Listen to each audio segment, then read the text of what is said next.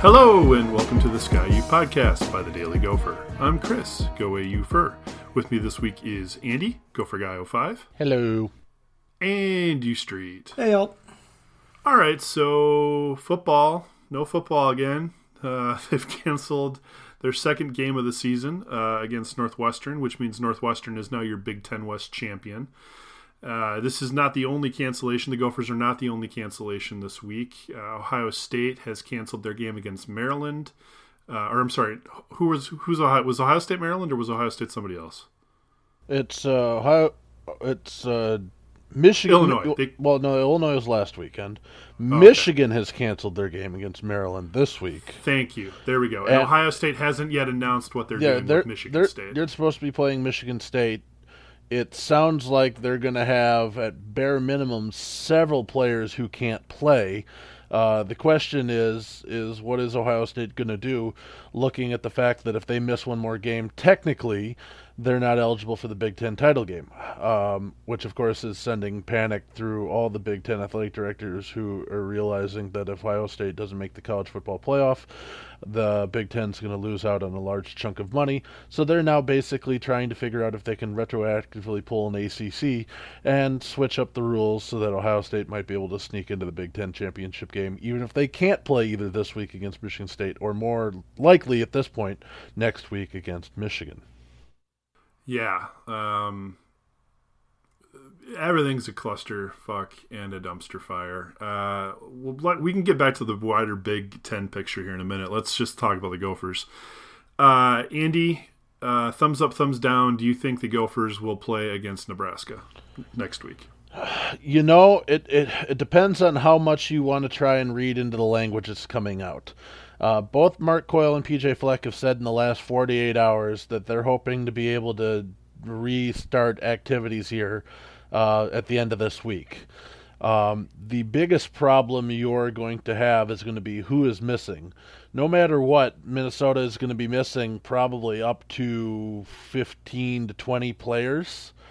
And while obviously nothing official has been announced, there's been some rumors going around that a good chunk of those are offensive linemen.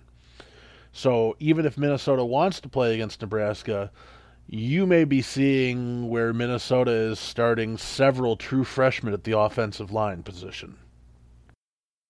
Yay, getting experience. So in some ways, I mean, yeah, but also do you want Tanner Morgan to die in the second to last game of the season? I mean, that was a facetious yay, let's be clear. Oh yes. No, we're well aware. So I think that they will come out publicly and say they are going to try and play and do everything. The biggest determining factor will be, do they have too many players out at one position where they're not going to be able to play? But hearing the language that's been coming out of the representatives of the University of Minnesota, I think they're going to try and play. It just might not be pretty. All right, fair enough.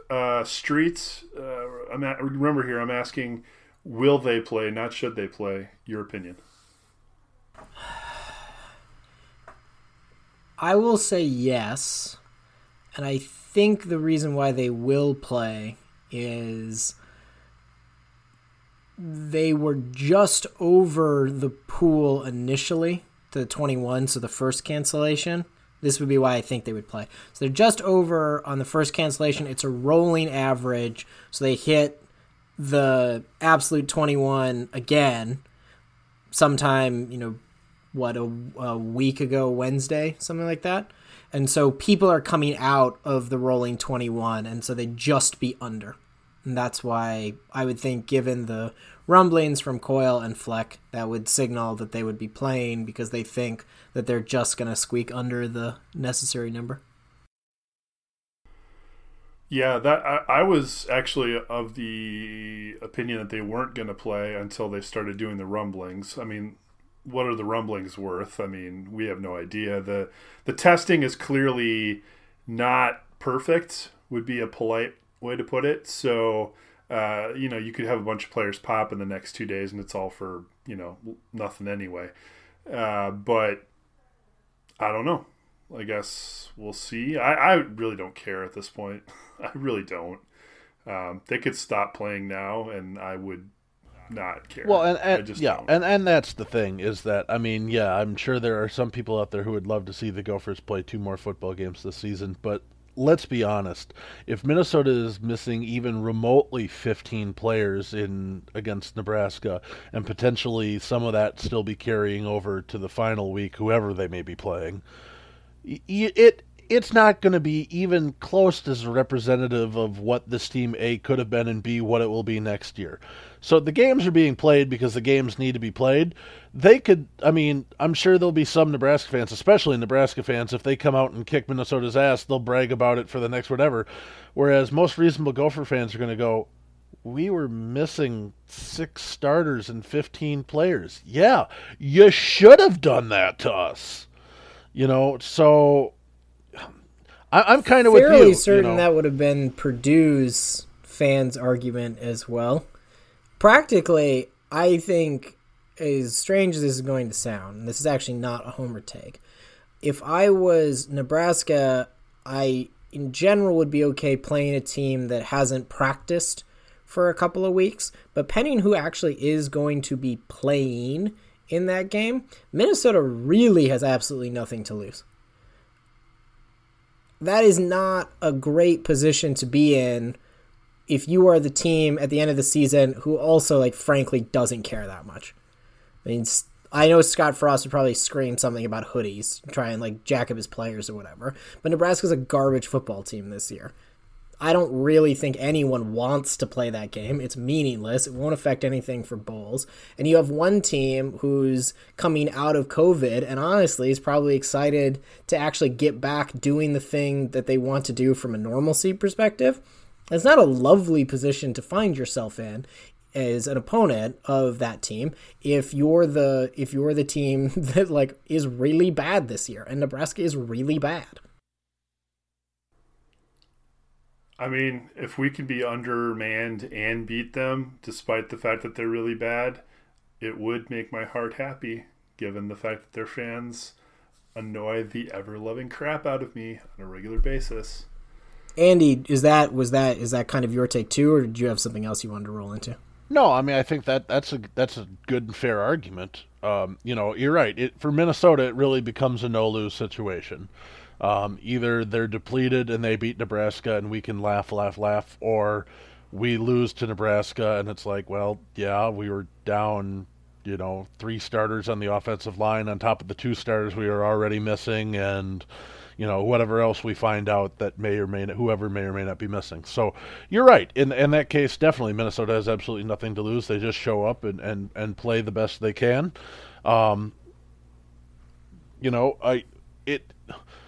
It's just going to be a weird end of the season. I mean, we still don't know who or what we might be playing the last week. And honestly, that now probably depends on whatever the Big Ten decides they want to do with Ohio State. Because I think in a normal situation where Ohio State is ineligible for the Big Ten championship game, they and Wisconsin would end up playing in the number 2 game that week, and Minnesota would probably face a crossover team. Right now, if they matched up, it would probably be Michigan State. Nobody cares about that game at all. None. But I think there's a less than 0% chance that if somehow Ohio State gets the gift and gets into the Big Ten title game, that they may consider replaying Minnesota-Wisconsin, which, admittedly, I think Minnesota fans will go into it going, well, yeah, let's just go and see what happens, but nobody's really going to expect, especially if we're still missing players, that it's going to go well for Minnesota. So it's one of those things where it's apathy, but it's not necessarily apathy because the team's being so bad. It's just apathy because this season is rapidly devolving nationwide, and it just doesn't matter anymore, to be frankly honest. This is where I am. Andy just described me entirely. I can no longer make myself care. I just can't. I found, actually thinking a little bit, Chris, you may recall last year at the beginning of the season, I think it was after the Fresno State game on Great Takes, I had this point, you were sort of like excited, obviously, because of the game ended, but also really worried because it looked like the Gophers were going to be real garbage. And I had this point that Minnesota is the most fun team to watch in the country if you're not a partisan. Because up until that point, every one of their games was fantastic. It is widely known that I've been wildly pessimistic about many things associated with COVID. But one of the things that I do think is legitimately wonderful when sports are being played is if the game is on, it remains a lovely escape and a joyous level of entertainment. And that's super important. Let's be real. 2020 has sucked for basically everyone. If you had an amazing 2020, I am deeply envious of you. And you are also a wild outlier. And one of the frustrations that's come from lots of people, it's come from various things. It's the closures of schools have fundamentally upended, working relationships. Andy on this podcast can speak to that. Closing bars, closing restaurants, closing outdoor entertainment, confused political things, and closing sports. Now, are sports important? Absolutely not. That's the whole point of sports. The reason why they're great is that sports are meaningless. At the end of the day, we're cheering for laundry. But it is nice. And this is what I will say. It would be nice on some level if Minnesota plays Nebraska, especially if Minnesota beats Nebraska. That's always nice. Because for a couple of hours, we can just sort of put aside and be like, I'm actually watching entertainment. And that entertainment potentially has the possibility of us being able to witness something incredible happen. Either a great catch, a great tackle, some highlight. Had it today watching the women's basketball team play. Got to see Katie Sissoko play really well. And just being able to say like, oh yeah, this is fun and this is nice. It is in some sense a return to normalcy. I deeply understand why people want sports to occur. I deeply want sports to occur, even when I think very clearly they shouldn't be happening, which is what I felt about this season. So that's my thing. If Minnesota doesn't play Nebraska, fine. If Minnesota does play Nebraska, that's wonderful. And hopefully it's wonderful in the sense that everyone who currently is suffering from COVID recovers fully with no problems long term. The people who are injured recover recover completely. But at the end of the day, we get to do the thing that we enjoy doing, which is watching Nebraska fans be really sad and aggrieved. And I am always here for that. Hear, hear. All right, I'm saving the Big Ten conversation to the end, actually, because we are a hockey blog, and the hockey team is good, objectively good. Number 5 in the country, undefeated. I'm turning it to you, Andy. Tell me why I should continue to be excited about hockey. Well, yeah, we'll stick with the positives for now because we all know that negatives will come later. The Gopher men's hockey team so far started off the season 2 home sweeps of Penn State and Ohio State respectively, 4-0. They've moved up to the number 5 ranked team in the country, and now they head onto the road, which will be a much different experience for sure. They play Thursday and Friday night at Michigan State, and then will stay in the state of Michigan for a couple of days of practice before taking on the Wolverines. I think it's Tuesday, Wednesday next week. It's another one of those weird weekday series sort of setups. And that series would be interesting, as Michigan has also been one of the best teams in the early going in the country until they got swept last week by Notre Dame. But the World Junior Camps are starting early because that tournament is still going on. It's going to be going on up in Edmonton in the bubble, kind of like what the NHL did in Edmonton in the bubble.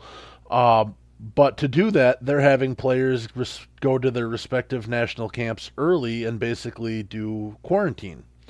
So it was announced earlier this week that Minnesota's top 3 defensemen, and that will be Jackson Lacombe and Ryan Johnson and Brock Faber, all will be missing that Michigan series as they go basically to hang out and quarantine with the U.S. World Juniors team. Michigan also will be missing, I believe, 5 or 6 players, 5 of which who are going to be in U.S. camp and one that will be in Canadian camp. So it'll be an interesting series between probably the top two teams in the Big Ten thus far early in the season, but each team will be missing several quite key players.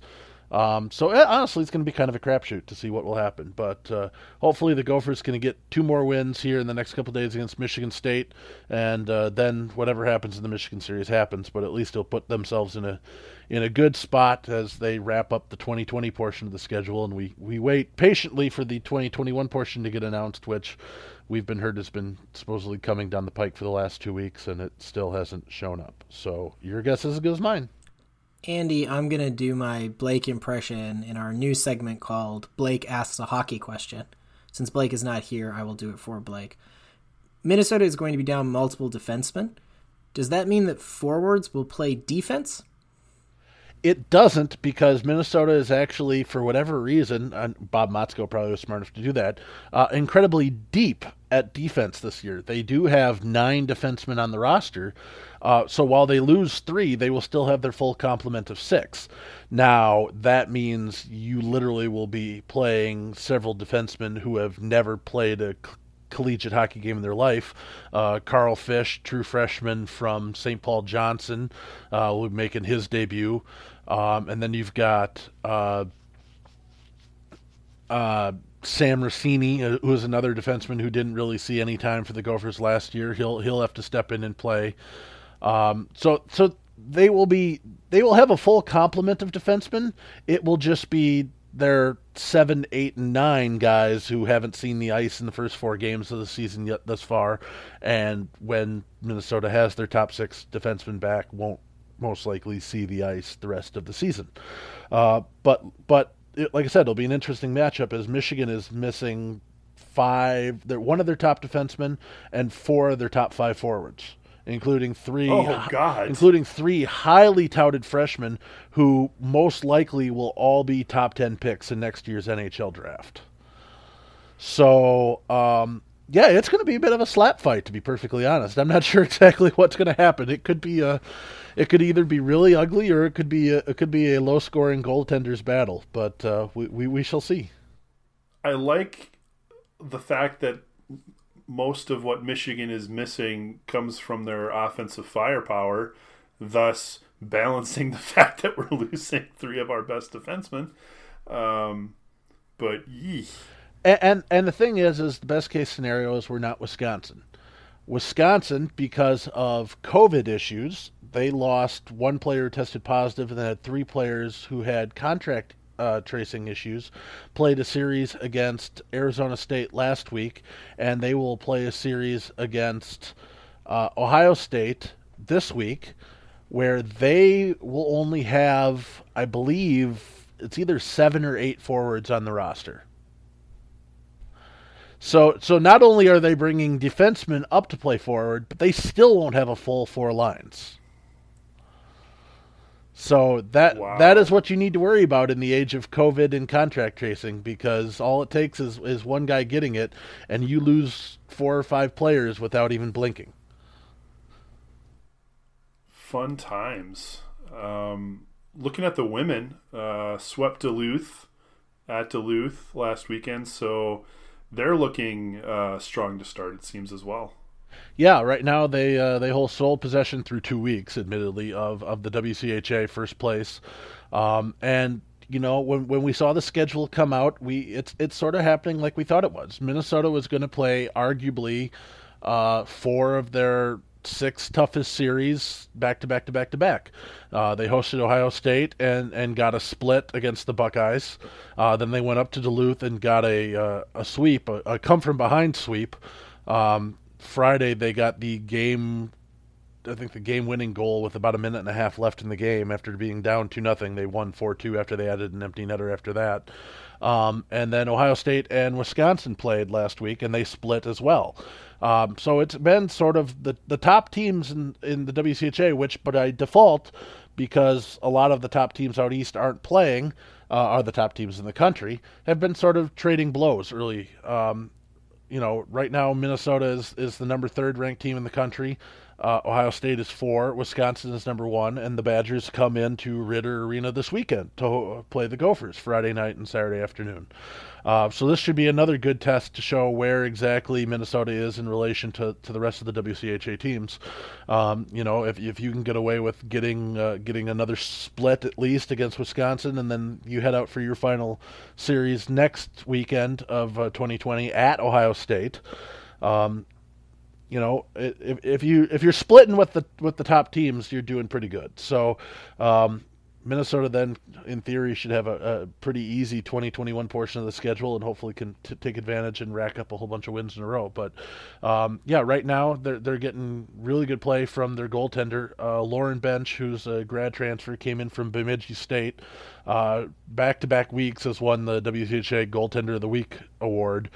She's allowing, I think, a goal and a half per game through 4 games, which is pretty good. That generally puts you in a pretty good position to win, especially if Minnesota has the talent to score more than a goal and a half per game. So it should be a big series this weekend against the Badgers, and should really sort of to shape out exactly where we're at. But I think Minnesota's in pretty good spot. All right, moving to basketball. Streets, outside of Marcus Carr, what is your favorite thing about the men's basketball team so far? They're 3-0, and their defense has been excellent so far. Okay. What is your least favorite thing about the men's basketball team so far? Can't shoot a 3-pointer to save their bloody lives. Unquestionably the words. I need to expand just a little bit. So right now, Minnesota is, and they've played Loyola Marymount twice, and I do think it's important to emphasize that, one, they beat them rather comfortably the first time. Minnesota beat Loyola Marymount rather comfortably the first time they played, after kind of spotting Loyola Marymount a little lead in the first half. And the second game was a substantially close, tighter affair. A lot of reasons for that. A base reason for that is they cannot shoot a 3-pointer right now to save their bloody lives. And that's been the big challenge. I mean, Minnesota currently 29.2% from behind the line. That's not great. That bit's poor. But the defense has been excellent. In adjusted efficiency, it's been great. It's really cracking down on opponents. It's making life difficult for them, other than fouls, and that has a lot to do, again, we have a massive problem with sample size. We only played 3 games, so any big outlier like the most recent game against Loyola Marymount is going to go up. But I've liked to see, even integrating a lot of new players, that the Gophers have done a very good job generally on their rotations on the defensive end of the floor. They're getting steals, they're getting into passing lanes, they're harassing shots. A good defense will take you very far in the Big Ten, even when shots aren't falling, as long as you can keep that other team to a low efficiency. It's not fun basketball to watch for spectators, but it wins basketball games. So that bit I'm enjoying so far. And the 3-point thing, honestly, is fixable. So that's not this is absolutely the end of the world. It's just right now their offense would do substantially better if, instead of making 4 out of every 23 pointers, they made 7 out of every 23 pointers. Any real guesses as to what's up there, or is it just, I mean, Kalsher obviously seems to be carrying through from last year, but other parts of his game, seem free throw shooting. He doesn't seem to have any problems there. I mean, it almost feels like I don't think he forgot how to shoot. It almost feels like the yips. I'm not saying it is, because obviously definitely don't want to put that on somebody, but his free throw shooting form is excellent. His shooting form in general is really solid. His just accuracy is a little bit off. And I really do think that Kalsher is certainly a bit of a streaky shooter. That's always been true. It was true his freshman year as well. But I think he needs that first one to go in. And once that one drops, he kind of relaxes and everything else works. When that first one misses, it becomes more challenging. The thing is, and I know this is something that people don't love hearing, but even if Gabe Kalsher didn't make a single shot all game, he should start and play about 30 minutes. He is that important on the defensive end of the ball. 100%. No question. Especially in like you said, in the Big Ten. I mean, the Big Ten is known for that. Ugly basketball where teams play defense and win. And I'm fine with Minnesota being that team. I, like you, would enjoy it more if they just hit a couple threes every once in a while. So I'll play the ask the question guy this time, even though I know more about basketball than Blake does about hockey. So it's not Blake really knows part nothing of about hockey. Yes, so exactly. The floor is low there. So I mean, just I've watched bits and pieces the first 3 games, not a ton, but bits and pieces. So, assuming Gabe Kalscheur doesn't find his stroke, which I mean, we're hoping that he all will eventually down the line. What happens when one of these Big Ten teams figures out how to shut down Marcus Carr? Who is going to be the next Gophers scoring option if Marcus Carr is actually held in check for once? We're presuming that Gabe Kalscheur is still 0 on the offensive side of the ball. I mean, we can all hope that Gabe figures out his stroke, and then he's obviously the number 2 scoring effect. But let's just say, for Minnesota sports fan purposes, that Gabe Kalscheur continues to struggle from the field, and Marcus Carr finally gets slowed down. I mean, legitimately, is it they're going to try and have to figure out how to go inside? Is it you're going to have to see if you can get a good game from Jamal Mashburn Jr.? What is their next legitimate scoring threat? Oh, both Gotch is your next scoring threat. I mean, I think it's reasonable to believe that by the end of the year, both Gotch will be the number 2 scoring threat of the team. I think there is an outside chance that both Gotch is an all Big Ten, not first team, of course, but like an all Big Ten third team kind of player. He's super long. He's got a lot of offensive skill sets. His 3-point shooting, like everyone's, has been poor, and that was a little shaky down the stretch at Utah, but he started out really well. He's excellent as a slasher, driver of the ball, can make shots in traffic, can make a lot of dunks. On the defensive end of the ball, he can get you steals. He's off-ball defense probably still needs some work, but I think at least some of that's just gelling into a new system. His on-ball defense is tenacious. Both Gotch is going to be a hell of a player for the Gophers this year, assuming he kind of lives at his potential. So if you're shutting down Marcus Carr, the next option, given the scope of your question, is both Gotch would become your kind of primary scorer. Where I think Pitino would like the team to be is a team that moves the ball with purpose and works the ball to get really close bucket shots, and using the 3-point shot as a constraint on defense so they can't collapse so hard. Anytime you've got a 7+ footer who has some touch around the rim, you want to feed that person the ball. Brandon Johnson, similarly at the 4, you want to feed that person the ball and let him kind of make those sort of workman-like plays. I think that Brandon Johnson, to be clear, is not Jordan Murphy, but I think Pitino would like to use Brandon Johnson like he used Jordan Murphy back in the day. I think he would like to set up plays for Liam Robbins in similar ways that he set up plays for Jordan Murphy back in the day. He doesn't have, Pitino that is, does not have the benefit like he had with Jordan Murphy that on some level the offense literally could be give Jordan the ball somewhere in the general vicinity of the offensive side of the court, and it doesn't really matter what the other 4 players do because Jordan Murphy's going to go get you a bucket. Pitino doesn't have that kind of player outside of Marcus Carr, and he certainly doesn't have that player on the inside, but his offense definitely, I think, wants to be structured around that. So both Gotch would become your scorer if you're really going to try and shut down Marcus Carr, assuming Gabe Kalscheur can't give you shots. And also, Pitino very much would like to have Liam Robbins in double digits and Brandon Johnson in double digits.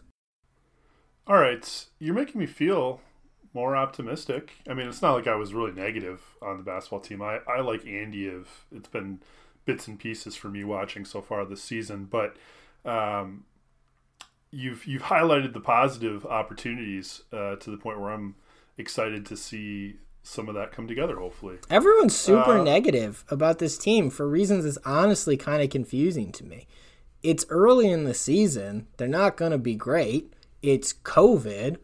The team definitely shut down at some point because of COVID, so they haven't had the number of practices they need to. It takes time to gel with a new offensive team. Particularly takes time when you lost your NBA-level scoring all-world option.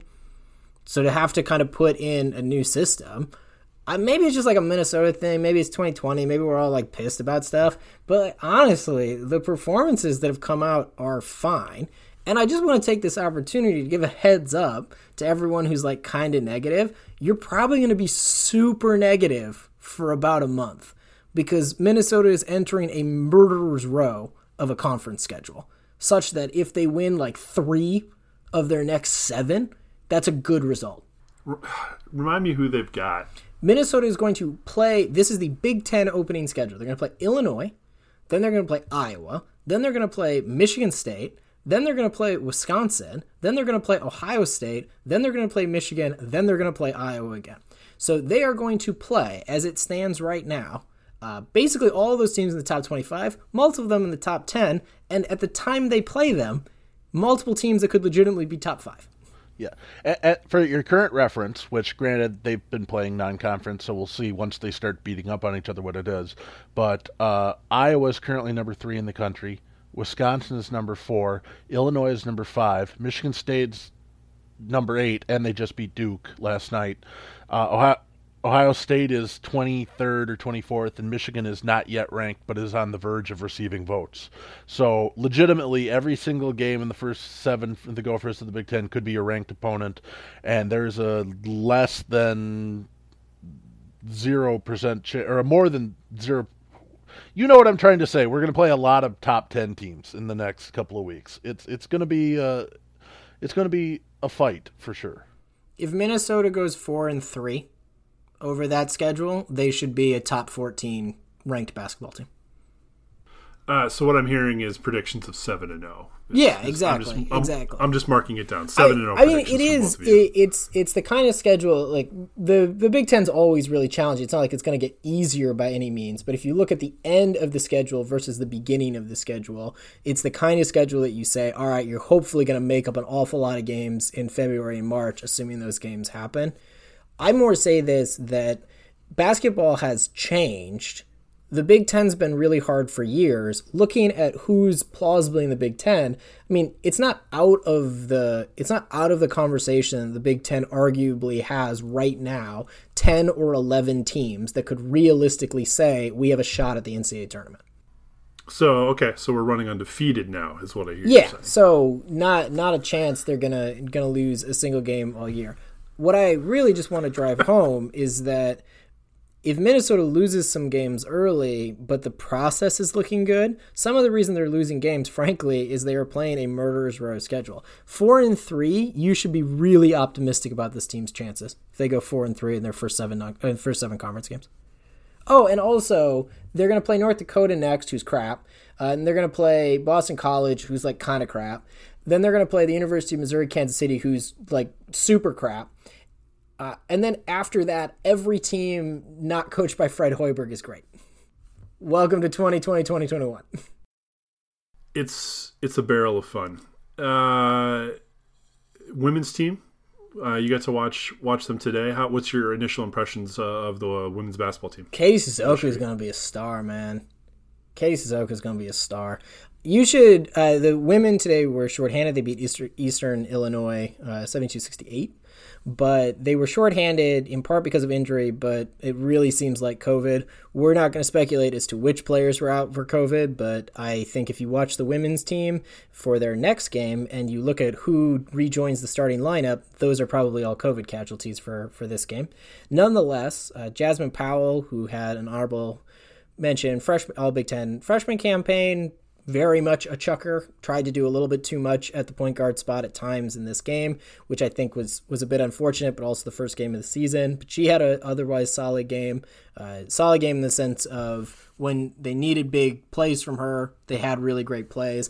She had a pass. Andy and I were watching the game together, and Andy can confirm this. Jasmine Powell had a pass to Katie Sissoko that fooled everyone, camera crew, us, Katie Sissoko, every defensive member of Eastern Illinois. It's one of the best passes I've seen in a long time. So that it exists at the point guard position. But Katie Sissoko is going to be a star. She's a former top 10, I think, recruit.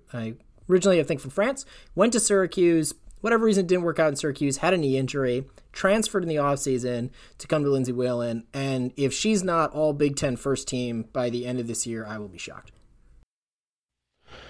Yeah, no, she was a pleasant surprise. I mean, she hasn't really played a true game in almost 2 seasons. Her freshman year at Syracuse didn't really go great, and then she had a knee injury, sat out all last year due to the transfer.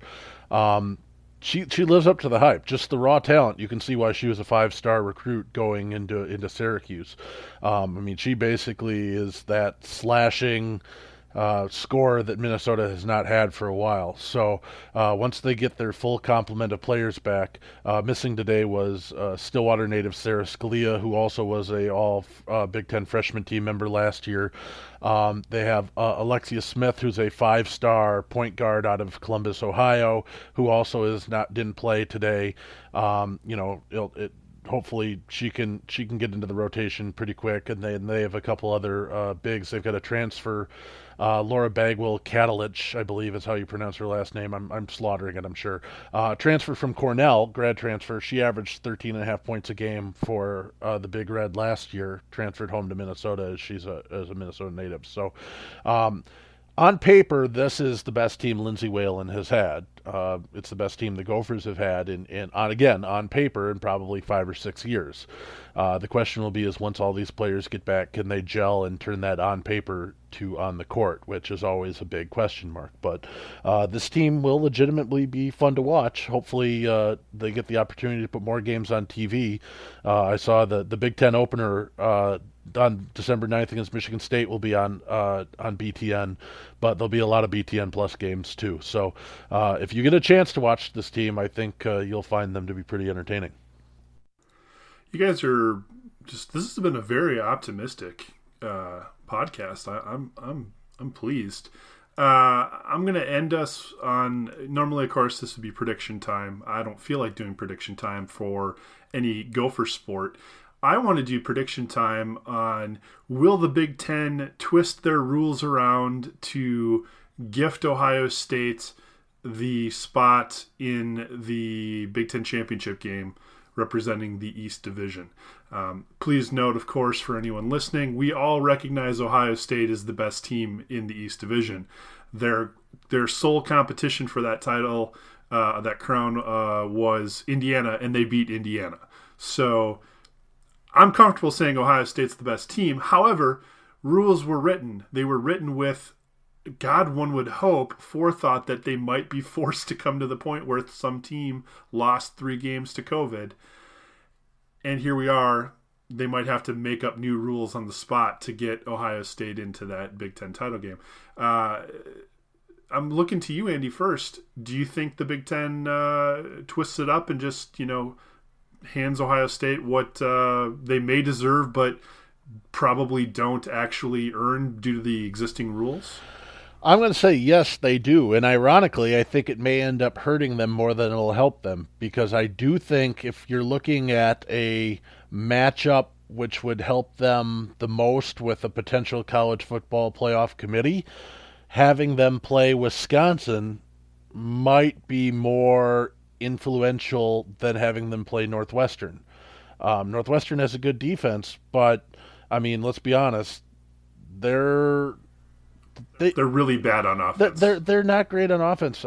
Peyton Ramsey has helped that team quite a bit. And they're still really bad on offense. And other than the win over Wisconsin, none of their wins have been like, oh my God, this is a Big Ten championship caliber team. They're a good team. But they're just not flashy. And to be perfectly honest, I think Ohio State would be better off playing Wisconsin that Week 9 game. Hopefully getting an impressive win over the Badgers, and that might cement them to that number 4 college football playoff spot. I think it's going to be the most ironic thing possible would see that the Big Ten adjusts things, they get in, they don't absolutely destroy Northwestern like they should, and the committee goes, you know what, Texas A&M, we're going to give you the number 4 spot instead, and the Big Ten will have done all this stuff, and it won't matter that Ohio State still won't be in the playoff. I guess that's up to the Buckeyes how they're going to try and deal with that. But my prediction is yes, they will adjust things. Ohio State will get the backdoor invite to the Big Ten tournament or Big Ten championship game.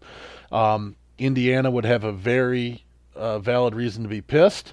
I think that's tempered a bit by the fact that they lost Michael Penix, their star quarterback, for the rest of the season with the torn ACL. If he was still healthy, I think they'd be really pissed. But they know without Penix that they're not even close to the team that they were with him. So, long story short, Ohio State, yes, they do get into the Big Ten championship game, and it may end up hurting them in the long run. All right, Street, what your take on that? Yeah, they will absolutely fold because the financial implications of Ohio State being in the Big Ten playoff are too great to ignore. Yeah, I'm in agreement with you. It will annoy me to no end because I'm very much a rule follower, if I'm honest. Like, you chose this path, live with it. But, had Ohio State, cash rules everything around me. So yeah, well, and also had Ohio State, like, if I don't know, let's just imagine Michigan didn't suck this year, such that Ohio State ends up losing to Michigan. It's just sort of a regular kind of thing, and they didn't hit it. No, I don't think they would do it. So if they expected Ohio State to finish, like, let's say 10th in the country, no. But there is a huge financial benefit, and the Big Ten has, for the last 20-some years, been pretty consistent on the policy of whenever we can make money, we should do that thing, no matter how stupid that thing is. It's true. They might as well write it into the bylaws at this point. All right, well, that's something to keep an eye on. Because, reminder, of course, at this point, Ohio State is not yet officially out under the rules until either they announce that they cannot play against Michigan State this weekend, or until next week, where the anticipated result is Michigan will have to cancel the game. Until either of those things happen, they're still completely eligible, and we'll just have to wait and see. I guess everyone, you don't have to watch the Gophers this weekend, so find something fun to do. Stay safe, stay distanced, wear your masks. Go Gophers. Ski-U-Mah. Row the boat.